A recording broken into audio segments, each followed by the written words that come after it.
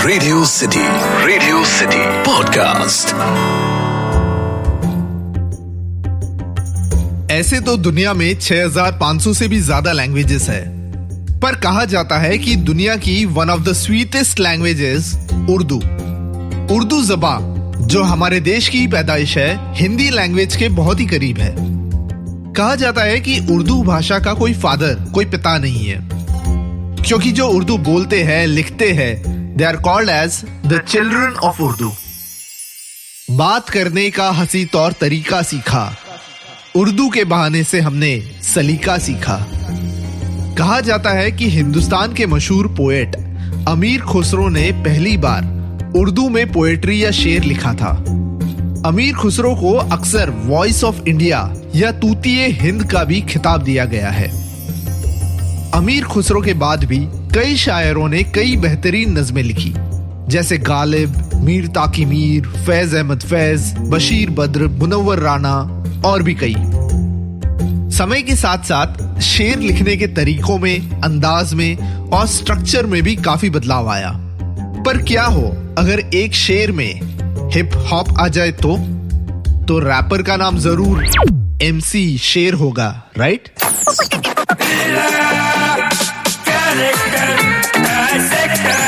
Character dissector with Atiq.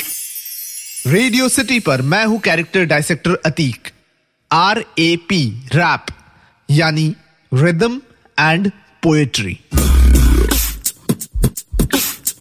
और Hindi film industry में पहली बार रैपिंग पर बनने वाली फिल्म गली बॉय में रैप का फुल फॉर्म गली बॉय के मेन हीरो मुराद यानी रणवीर सिंह को बताता है फिल्म में उसका गुरु यानी MC शेर। MC शेर जो रोल प्ले किया गया है सिद्धांत चतुर्वेदी ने। फिल्म में उसका रियल नाम होता है श्रीकांत भोसले। श्रीकांत भोसले या कहे तो MC शेर वो किरदार है, वो कैरेक्टर है जो कहे तो मुराद का द्रोणा या गुरु होता है। MC शेर वो है जो मुराद के अंदर के टैलेंट को बाहर लाता है और उसे यकीन दिलाता है कि अपना टाइम आएगा। जब रणवीर सिंह का कैरेक्टर मुराद पहली बार MC शेर से मिलता है और वो अपना लिखा रैप MC शेर को देता है ताकि वो उस रैप को यूज कर सके, तो MC शेर उससे कहता है तेरी कहानी है, तू बोल। मशहूर रैपर डिवाइन ने पहले गाने की लाइन लिखी थी सबका टाइम आएगा, जिसे जावेद अख्तर साहब ने चेंज करके अपना टाइम आएगा करवाया था। और MC शेर के लिए ये लाइन प्रिसाइसली वही दर्शाती है। MC शेर मुराद की लाइफ में रैपिंग को लेकर एक क्लैरिटी लाता है। जब मुराद रैप बैटल में जाने को लेकर कहता है कि वो ये सब करने में कंफर्टेबल नहीं है, तो एक शेर दिल एटीट्यूड वाला MC शेर ही उसे समझाता है दुनिया में सब कंफर्टेबल होते तो रैप कौन बनाता। पर हु एग्जैक्टली वाज MC शेर? MC शेर का कैरेक्टर था क्या? एक लोअर मिडिल क्लास फैमिली में पला बड़ा श्रीकांत भोसले, जिसका फादर एक बेवड़ा है, माँ का पता नहीं, और एक छोटा कजिन भाई है, मुंबई की एक चौल में रहता है। देखा जाए तो मुराद और MC शेर में कोई मेजर फर्क नहीं था। दोनों गरीबी से उठे हैं, दोनों का अपने फादर से कन्फ्लिक्ट है। एक का बाप बेवड़ा है तो दूसरे का बाप गरीबी के नशे में है। दोनों की माँ का कोई वजूद नहीं है और दोनों की पोएट्री, दोनों का रैप निकलता है दोनों की लाइफ कंडीशंस से। फर्क है तो बस दोनों के एटीट्यूड में।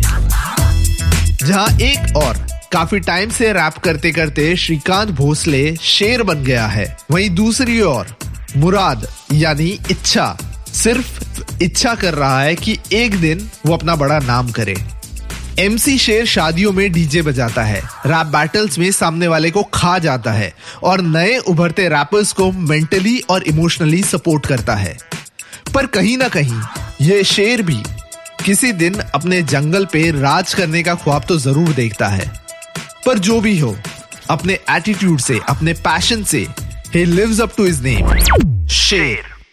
पर्सनली मेरे हिसाब से गली बॉय फिल्म का हीरो रणवीर यानी मुराद नहीं, श्रीकांत भोसले या कहे तो MC शेर था। गली बॉय फिल्म के एंड में मुराद फाइनल्स के लिए सिलेक्ट हो जाता है और एमसी शेर एलिमिनेट हो जाता है। अपने एलिमिनेशन पर एमसी शेर दुखी नहीं होता, बट अपने मुरीद मुराद के सिलेक्शन पर खुश होता है। शायद इसीलिए मुराद कहता है, भाई तुम सचमुच में शेर हो। 1995 में one of the earliest Indian rappers Apache Indian का एक गाना आया था, make way for the Indian. ये गाना बना था इंस्पिरेशन फॉर गली बॉय में एमसी शेर का एंट्री सॉन्ग भाग भाग शेर आया के लिए। एमसी शेर का कैरेक्टर इतना फेमस हुआ कि गली बॉय फिल्म के डायरेक्टर जोया अख्तर और प्रोड्यूसर रितेश सिद्धवानी एमसी शेर पर एक अलग फिल्म बनाने की सोच रहे हैं।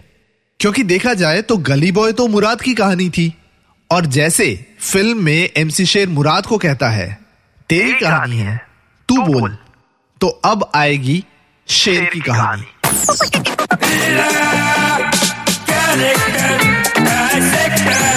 Character Dissector with Atiq. Radio city podcast.